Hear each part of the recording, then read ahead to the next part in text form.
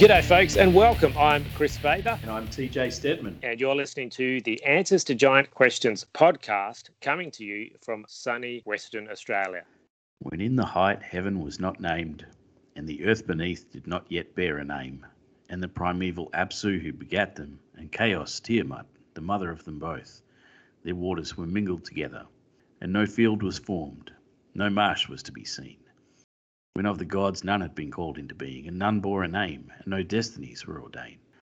Then were created the gods in the midst of heaven. Lahmu and Lahamu were called into being. Wait a minute, I thought we were reading Genesis 2. What's all this? Oh, no, sorry. I'm actually reading the Enuma Elish. Did you notice the bit about the plants of the field that hadn't grown yet? Yes, it reminds me of the patch on the back of my hair. But what's this bit about the marshland? Yeah, well, the marshes were used to grow food as well, so much like their fields that were planted with crops, for the Babylonians, the marshlands provided sustenance as well and were cultivated for other agricultural purposes. So, yeah, this is about the origins of agriculture. Okay, and is that what Genesis 2 is doing as well, something similar? Well, yeah, it has a lot to do with that, and I think that where it leads is going to be quite surprising for our audience, actually. A bold claim, but all right, let's have at it then. Welcome back to another episode of the Answers to Giant Questions podcast, the show that tackles your questions about the biblical giants. We are now picking up steam in our second season. So for long-time listeners, you might recall that back in episode 2 of our first season, we talked about ancient Near Eastern creation myths. And I basically gave you a rundown of some of them so that you can get an idea of how they work. And I was just doing something a little similar here to give you a bit of background, help you to see Genesis 2 and what follows, the way that an ancient reader or listener might have experienced it. But I'm not trying to say that Genesis 2 is just like other pagan mythology or that you have to think like a Babylonian. I probably shouldn't need these disclaimers anymore after season 1, but for the new listeners just coming in, it's worth the clarification. This is more about genre than about theological perspective. So, yeah, we made mention of the beginnings of agriculture, and that's important because we're starting to realise now in this modern era that perhaps our earlier assumptions about agriculture preceding religion in the development of civilization were actually incorrect, and that the earliest evidence we have, for example, at sites like Göbekli Tepe in what is now southern Turkey, actually indicates that it was the other way around, that it was the religion of the masses that brought about the necessity for agriculture and further developments in human civilization. Right. So if all you science guys and gals who are interested in working out how scripture aligns with the facts revealed in the world around us, this is important stuff because it brings us closer to reconciling what the archaeological record is telling us, but only if we're reading scripture correctly. Yeah, and when we talk about reading it correctly, we're referring, of course, to understanding what's going on in Genesis 2. We talked last time about how there are different views on Genesis 2. Are we reading a retelling of Genesis 1 with a different perspective, or is it a different story altogether? I'm going to go for option B. And the natural objection to that is, well, look at the earth covered with water and there's no plants and there's no man and all the rest of that. I mentioned that last week. And it sounds like it's all getting created again. But as we pay attention to the text, we're going to find that the author is doing something really different here. And I'm just going to lay it out for you. The first time around, we had the cosmology, okay? And we got to understand how God created the world and what creation meant. And we got a bit of an understanding of what everything's for. This time, we've zoomed in a bit. We're getting something of a timestamp on this narrative in the most vague terms. We're looking at a bygone era, a space and time that the author can't exactly enumerate, and he doesn't need to. Getting a date on the calendar isn't the point. Let's look again at our text. Genesis 2, verses 4b through 6, and we're going to do this from the CSB. At the time that the Lord God made the earth and the heavens, no shrub of the field had yet grown on the land, and no plant of the field had yet sprouted. For the Lord God had not made it rain on the land, and there was no man to work the ground, but mist would come up from the earth and water all the ground. All right. What I like about this version of the passage is the repeated use of this phrase, of the field. Okay, so we have no shrub of the field, no plant of the field. That's important because it's telling us that we're dealing with an agricultural setting here. It's an agrarian culture. People live on the land. It's what they know. They're farmers. They're shepherds. They're not urbanites living in modern civilization. We're back in the time even before that, before mankind required large crops to grow for food and for trade. Now, I have a real problem with the New Living Translation here because they completely omit any direct reference to the field. And instead you have wild plants and grains. It says neither wild plants nor grains were growing on the earth. So on the one hand, you do have the acknowledgement of agriculture with the grains, But the wild plants are a complete invention of the translators. It doesn't appear in the original that way, and it serves no purpose other than to generalize beyond the specificity of the text in order to allow a recapitulation view of Genesis 2. So not only have they managed to divorce the first audience from everything they know in terms of their cultural setting, but they've managed to reintroduce the potential for a materialist reading of the original creation account from Genesis 1 by placing emphasis back on the material elements of creation rather than a functional ontology. Because while the translators have been unable to alter the purpose for the plants according to this reading, what they have achieved is a generalization indicative of the absence of plants as a whole, regardless of their function. The effect of that translation then is to remove the audience from their homeland and their way of life, and to remove the vegetation from existence while still paying lip service to its function. This would have been utterly incomprehensible to the first audience of Scripture. Complete nonsense. So the translators of the NLT have decided that we should be reading Genesis 2 as a retelling or a revisitation of the first chapter of Genesis, which would indicate that while they've got the grammatical sensitivity to be able to pass verse 4 correctly, they've somehow managed to ignore the subject matter entirely. They want us to be reading this text as if it was set in a time before there were any plants at all, and that's simply not what the text states. Because twice it mentions the idea of fields, and fields of course serve no purpose other than growing plants at the hand of man. It says nothing either for or against the presence of other kinds of plants at all. What I do like about the CSB is its use of the land instead of giving us the earth, which to the modern ear gives us ideas of globes spinning in space, and planets, all that kind of thing, none of which was going through the mind of ancient Israelites. It's not the planet Earth, it's just Earth. It's the land, it's the place where you live. I'm not going to go into the whole argument about what shape it is. For those who came in late, you can go back and listen to our earlier episodes on cosmology in season 1 for more information about that. The land is the country. The land is the place where you live, where you work, where you do business, where you raise your children. Above all, the land is the territory of your God. We're probably better acquainted with the earth as land when we read it in fairy tales and stuff like that. When we read the fairest maiden in all the land, we wouldn't dare consider that to be the planet. No one's talking about that. We're talking about the country. We're talking about the kingdom. That's the land, not the world, not the earth. And the same thing goes here in the biblical text. The earth should usually be translated as the land. Perhaps some of our Bible translators were trying to do some theology for us. Maybe they thought by choosing the word earth, they could take advantage of the modern application of the word to tell us a theological message and to explain that the God of Israel is not just the God of Israel, but of the entire world. But these theological notions are out of place in the text. And while they might be technically valid, they wouldn't have made sense to the first audience. They would have been regarded as foolishness. We're going to see as we continue through the primeval history that the same error of considering the land as the modern earth leads to some really crazy conclusions about how to interpret these narratives. And I've spoken before about importing later theology back into early texts. It's a disaster. Don't do it. Having said that, I think it's pretty clear that Genesis 3 and 4 belong to the same original narrative that began in the last half of chapter 2, verse 4, and that means that we are able to see legitimate connections between this passage in 2, verse 5 and 6, and the chapters that follow. What I'm about to tell you is one of those things that you'll hear from few other commentators on this, so if you thought that my exposition of Genesis 1 was controversial, you might want to sit down. Let's read verse 5 again, slowly. Genesis 2, verse 5, again from the CSB. No shrub of the field had yet grown on the land, and no plant of the field had yet sprouted, for the Lord God had not made it rain on the land, and there was no man to work the ground. Before we get too far on this, we need to talk about the earth, the land, the field, the ground, or the dust. Now, at first, this might seem like semantics. I might as well have said the cream, the bone, the white, the off-white, the ivory, or the beige. But each of these terms has a specific meaning, and we've already covered some of them. We'll use earth when we're talking about the cosmos as a whole, as in the heavens and the earth. And we use land when we're talking about the country in which people live. Both of these are the eretz, the habitable places where you find people. We talk about the field, or in Hebrew, sadeh, when we're discussing agriculture and land set aside for that purpose. We also have the ground, in Hebrew, the adamah, which is the soil. And then we have the dust, the afar in Hebrew, the unremarkable and yet innumerable substance that constitutes the common ground. All of these terms are important to distinguish, and they all have a role to play in this chapter and following. And I'm going to keep coming back to these definitions, so don't forget them. We're being told here that no shrub of the field and no plant of the field had yet grown, because the Lord had not caused it to rain. And by implication of the absence of rain, there was no man to work the ground. And it's important to see that connection between the rain and the man to work the ground. These things are connected for a reason, and I'm going to argue that there's causality between these two. I'm saying that there was no field, that there was no agriculture, because there was no man to work the ground. And man was not working the ground because the Lord God had not yet caused it to rain. Yeah, that might seem stupidly obvious, like it's plain as the nose on your face. Why work the ground if there hasn't been any rain? Okay, let's think about that for a minute. You know the story. You know it because you've been hearing it since childhood.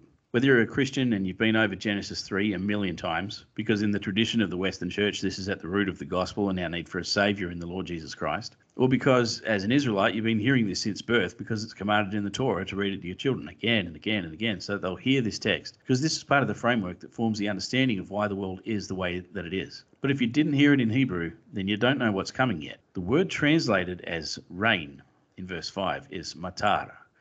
And we're about to see that it's a very particular word with a fairly narrow definition.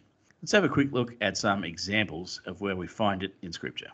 Genesis 7, verse 4 from the CSB. 7 days from now, I will make it rain on the earth 40 days and 40 nights, and every living thing I have made I will wipe off the face of the earth. Genesis 19:24 CSB. Then out of the sky the Lord rained on Sodom and Gomorrah, burning sulfur from the Lord. Exodus 9:18. Tomorrow at this time I will rain down the worst hail that has ever occurred in Egypt from the day it was founded until now. Exodus 9:23 CSB. So Moses stretched out his staff toward heaven, and the Lord sent thunder and hail. Lightning struck the land, and the Lord rained hail on the land of Egypt. Exodus 16:4. Then the Lord said to Moses, I am going to rain bread from heaven for you. The people are to go out each day and gather enough for that day. This way I will test them to see whether or not they will follow my instructions. Job 20:23 CSB. When he fills his stomach, God will send his burning anger against him, raining it down on him while he is eating. And Job 38:26. To bring rain on an uninhabited land, on a desert with no human life. Psalm 11, verse 6. Let him rain burning coals and sulfur on the wicked. Let a scorching wind be the portion in their cup. Psalm 78, verse 24. He rained manna for them to eat. He gave them grain from heaven. Psalm 78:27. He rained meat on them like dust and winged birds like the sand of the seas. Isaiah 5, verse 6. I will make it a wasteland. It will not be pruned or weeded. Thorns and briars will grow up. I will also give orders to the clouds that rain should not fall on it. Ezekiel 38:22. I will execute judgment on him with plague and bloodshed. I'll pour out torrential rain, hailstones, fire, and burning sulfur on him, as well as his troops and the many peoples who are with him. Amos 4, verse 7. I also withheld the rain from you while there were still 3 months until harvest. I sent rain on one city, but no rain on another. One field received rain, while a field with no rain withered. So, what do you think of that, Kris? Does the rain sound like a good thing? Well, all these verses reminded me of the weather we've had in Perth recently, apart from the sulphur and all the bad stuff. But generally, I actually like rain. You know, I like it. It's soothing when I go to sleep. But when I read these verses in this context, if this is rain, then no, thank you. I don't want it. Yeah, it's really quite awful. All these passages seem to paint it very negatively. That first one was in the context of the flood. The second one was Sodom and Gomorrah. After that, 2 references to plagues in Egypt. Even when God said he would rain down food, it was a test to see if they would obey him. So in every situation, it appears to be some kind of a judgment or the actions of a God who has been provoked to anger. Look at the context for that passage from Job 20. If I read from verse 4, don't you know that ever since antiquity, from the time a human was placed on earth, the joy of the wicked has been brief, and the happiness of the godless has lasted only a moment. Though his arrogance reaches heaven, and his head touches the clouds, he will vanish forever like his own dung. Those who know him will ask, where is he? In Job 38, the point is made that only God can do this. Psalm 11 is about God's righteous judgment. Psalm 78 refers again to the food provided to test Israel's obedience in the wilderness. And in Isaiah, and again in Ezekiel, and again in Amos, it's all about judgment. Even the absence of rain is judgment. That Ezekiel reference, I mean, that's Armageddon, for goodness sake. It's the Gog-Magog war. It's not exactly a nice situation to be in. And that there was every single occurrence of the term matar in Scripture, all of them. So are we still talking about water from the sky? I don't think so. This is a verb. This is an act of God, and it's connected to wrath and judgment and destruction. And after all that, let's read our text again from Genesis 2. This is the same terminology. Genesis 2 verse 5. No shrub of the field had yet grown on the land, and no plant of the field had yet sprouted, for the Lord God had not made it rain on the land, and there was no man to work the ground. I'm going to read another passage now from this same narrative. I'm just going to read a little bit into Genesis 3, and we can do that because we're still in the same story, in the same context. Let's see if you can pick up the moment at which it begins to rain, in the sense that we've just unpacked here. Not literal rain. This is Genesis 3, verses 17 to 18 in the CSB. And he said to the man, because you listened to your wife and ate from the tree about which I commanded you, do not eat from it. The ground is cursed because of you. You will eat from it by means of painful labor all the days of your life. It will produce thorns and thistles for you, and you will eat the plants of the field. God curses the land, and the man is told that he must work the land for his food, and he will eat the plants of the field until he dies. This is God raining down judgment on the land. No more living a life of leisure, eating the fruits of the garden. Now man does have to work the ground. Now there is someone to raise the plants of the field. So God has sent his rain upon the land, and his judgment stands to this day. That is what Genesis 2:5 is referring to. This is the time before the fall of man. This is the condition of the world prior to that fateful decision. This is the time when everything was good and everything was right in the world. So we're set up before we're even introduced to the man for his downfall. But again, you're only going to pick that up in the Hebrew. I should probably point out too that although the text says there was no man to till the ground, we're probably better off reading it as man did not have to till the ground. That really changes things, because rather than the complete absence of humanity as in some kind of pre-creation state, we now have a situation where it's the necessity of working for food crops that is absent in the situation, which is in line with what we're going to read as we continue through Genesis 2 and the situation in Eden. So you can see how idyllic this situation is, but good luck trying to find a translation that brings it out like that. Anyway, let's move on. We've already been introduced to the concept of the man and the ground, the Adam and the Adamah, or as Robert Alter put it in his translation, the human and the humus. I love how Alter tries to use sound and alliteration and that kind of thing. Even though it's in a different language, he tries to adapt to make that work. That's going to be a major element of our study next week, but what about this water coming up from beneath the surface of the earth? The word for mist is interesting here because it only occurs in one other place in the whole Bible, and it's a reference to evaporating water in the book of Job. So we're supposed to get something of the idea of ascending vapor. To put it in perspective, it's literally to exhale. You know, on a cold morning when you breathe out and you can see your breath, you can see the steam escaping from your mouth. That's the kind of sense that this term implies. So it's an exhalation of breath. It's breathing out upward from the earth. And it's this breath, this vapor that comes out from the earth that nourishes the ground. That's a really odd expression, especially when we consider that the word translated as water is a verb, to water, not an actual reference to physical water. So it's to administer something like water for nourishment. On one level, we can consider this nourishment from beneath the surface of the earth as a kind of life-giving force that comes from the realm of the dead. And that might sound morbid at first, but I want you to think now about what causes this life-giving power to rise from such a place. It is the Lord God. And this exhalation of breath, this is what happens when a word is spoken like a spirit, rising from the eretz. This life-giving power ascends to nourish the ground. Like I say, it's too early in the text to be talking about Christian theology, but at this point you've got to admit, it really does sound like God is preparing us for the living word to ascend by the power of the Lord God from the realm of the dead to bring life to those who are forced to work the ground. At this early stage, it's nothing more than a spiritually discerned whisper of hope, but it's the first glimpse of a hope that will become more and more substantial as we continue through this microcosm of the gospel to the seed of the woman and beyond. This is the template for the Messianic profile in its first iteration, establishing a pattern that will run as a theme through the Hebrew Bible until Jesus Christ actually fulfills the type. It's a really powerful text. It sure is, and look how much we lose by not reading it in the original language. It's really important that as we study, we maintain our commitment to getting the words of Scripture as they were handed down. People keep telling me that we shouldn't be reading Genesis as though it was just another ancient Near Eastern creation myth. They say the Bible's supposed to be different. It can't be just like the religious texts of the pagans. It's got to be unique. It's got to be opposed to that. I say, well, yeah, sure, it absolutely is, but that doesn't mean we can divorce it from its context.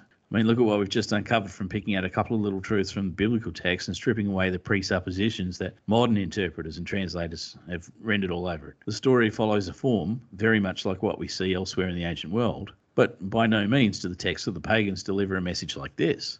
By no means do they go so deep into exploring the origins of humanity and explaining the situation that mankind finds himself in with respect to God and deliver hope.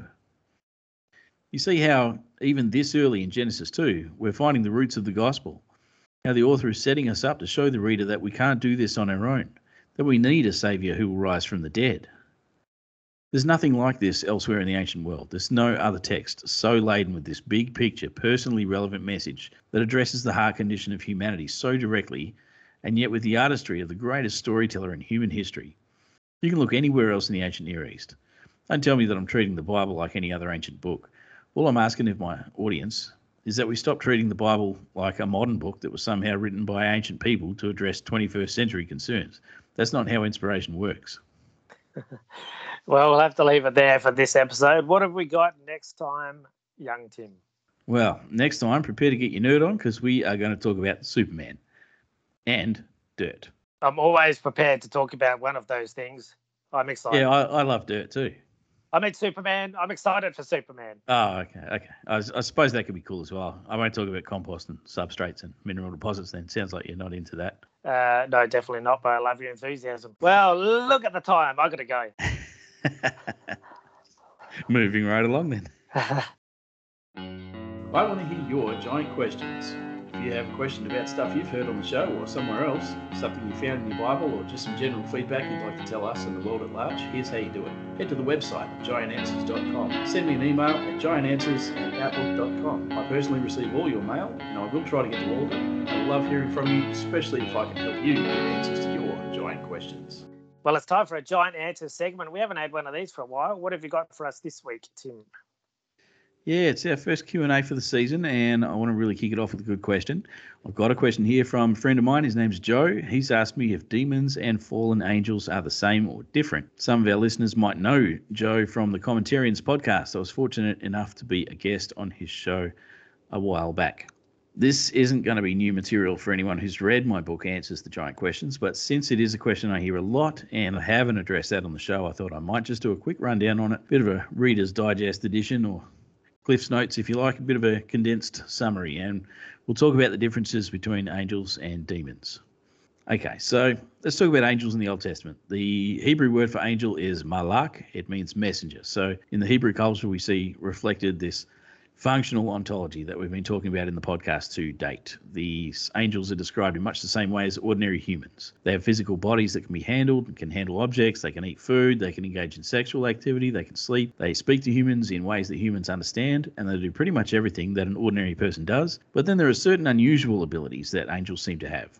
For example, supernatural powers and the ability to speak on behalf of God. And the prime example of that is the rescue of Lot from Sodom. In every other respect, angels seem to be just like ordinary men. There are no female angels described in Scripture. They don't have wings, they just look like ordinary people, but sometimes people seem to have a way of discerning who they are, even from a distance, and we're never told what it is that gives it away. I would suggest that it could possibly be something like a glorious aura or some kind of reflection of divine glory. In all of the Scripture, we never see an instance where an angel commits any kind of sin, and yet we have the term fallen angels. So where does that come from? There is another class of divine being referred to in the Old Testament that actually does transgress divine boundaries explicitly on at least one occasion, and as such is subject to a fall from glory. They are called in Scripture the sons of God, or B'nai Ha-Elohim. We find examples of them in Job, chapters 1, 2, and 38, in 1 Kings 22, and in Daniel 4, Psalm 82 and 89, Deuteronomy 32, and of course in Genesis 6. But these are not angels. They have a much more important job to do. The sons of God, also called watchers, are responsible for appearing before God in his divine council, where they play a role in determining the destinies of men, governing the territories in which men live, and carrying out various functions that God requires them to do. These sons of God are the kind of beings that fell according to Genesis 6. But it would be a mistake to call these demons. We don't see the word demons until we get into the New Testament period. Prior to that, the Old Testament does feature some kind of malevolent spirits they call the Shadim. That term Shadim is a cognate from Akkadian Shadu, and it means territorial spirits. So these are the same entities as these fallen sons of God. Our Bibles often translate them as devils rather than demons. Now, while we transition from the Old Testament to the New Testament, we have, of course, what is called by many the intertestamental period or the Second Temple period, which itself incorporates the New Testament period as well. Over the course of the Second Temple period, we're introduced to some new terminology because the writings of the Second Temple period, most notably First Enoch and Jubilees, which is based on First Enoch, have a lot to say about a kind of spiritual entity that appears to have been unknown in the Old Testament period.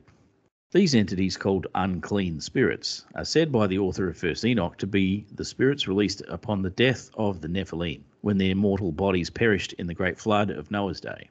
These spirits, owing to their semi-divine nature as the offspring of the fallen sons of God with human women, which we read about in Genesis 6, are immortal, and they have no appointed place of rest, so they do not reside in Sheol, which is the normal place where the dead go, and they do not ascend to heaven. Instead, they wander the earth, searching for the embodiment that they once knew by entering the bodies of humans, tormenting them by trying to indulge the appetites that they once had vicariously through their human hosts. These are the entities that we think of when we use the term demons. This is what the New Testament authors are writing about. Things get a little cloudy when we look in other writings of the classical and Hellenistic periods because the Greeks used the term from which we derive the word demon, that is daimonion, to describe any kind of spirit, whether it was good or evil. As a response to this, the authors of the New Testament and subsequent Christian writings used the terms demon, daimonion, or unclean spirit, which is akathartos pneuma, to refer only to malevolent spirits. And once again, thinking functionally, the Greek term for messenger, angelos, is the same term that the Jewish New Testament writers and later Christian authors in the early church used to describe the divine good guys, the angels. So demons or unclean spirits are characterized by their lack of embodiment and their hybrid origin, which makes them immediately distinct from angels. They appear to be unable to interact with the world to the same degree of power that an angel can display because they require a host through whom to act as their body. We don't have any scriptural reference to the ability of demons to be able to do those acts which are done in the body, for example, eating, sleeping, sexual activity, or other human exploits. For those things, they need to be able to act through a human host. In this way, demons are also able to communicate, but there is no biblical reason why anything they say ought to be trusted or considered authoritative. Demons are also able to perform supernatural feats, but in Scripture they do nothing without a host. They can give their host the strength of giants, even though they lack the body. I realise, of course, that many people will object to a lot of the points I've raised here. As I said before, I do go into this in significantly greater detail in my book, so I'm not going to occupy myself here with repeating my answers to those objections. If you do want to get more information on this, I'm suggesting that you get yourself a copy of Answers to Giant Questions on Amazon. Have a good read through. If you still have questions after that, I would certainly love to hear them, and I will address them on the show. So, as a conclusion, angels and demons are different because demons are, according to the understanding of New Testament authors, the result of the Nephilim, that is, the giants having died in the flood, which released their disembodied spirits upon the earth. The Nephilim were the product of miscegenation between the sons of God and human women back in the time before the flood. Angels are physically different. They do different stuff, and they don't ever transgress the boundaries God has sent for them. Angels don't fall. Demons don't have bodies. That's pretty much it in a nutshell. The whole fallen angels terminology seems to have come from people not knowing what to do with the term Nephilim, which is applied not to angels, not to the rebellious sons of God, but to the children born as a result of the sexual union between the rebellious sons of God and their human wives. So the giant offspring of that union are Nephilim. There are no fallen angels, and the demons are the spirits of those giants left behind after the death of their bodies. I haven't touched on the Rephaim here. That's another situation altogether. My research has brought me to the conclusion that certain people in the ancient post-flood world had access to some kind of knowledge. They were able to use this knowledge to perform rituals that invoked the demons, those spirits of the Nephilim, and actually bound themselves to those demons in a physical sense, literally becoming giants who went on to form the giant clans of the Bible. This knowledge seems to be lost today despite the efforts of many people throughout the ages and particularly in the last century to obtain it. I don't think it's actually possible anymore in the same sense that it was done before, but I also believe we're going to see human-demon hybrids again in a different form. And I'm not sure about whether or not it's already happening. What a cliffhanger. Thank you, Tim, for that very concise answer and some thought-provoking ideas as always. Thanks for listening, and we'll see you again next time on the Answers to Giant Questions podcast.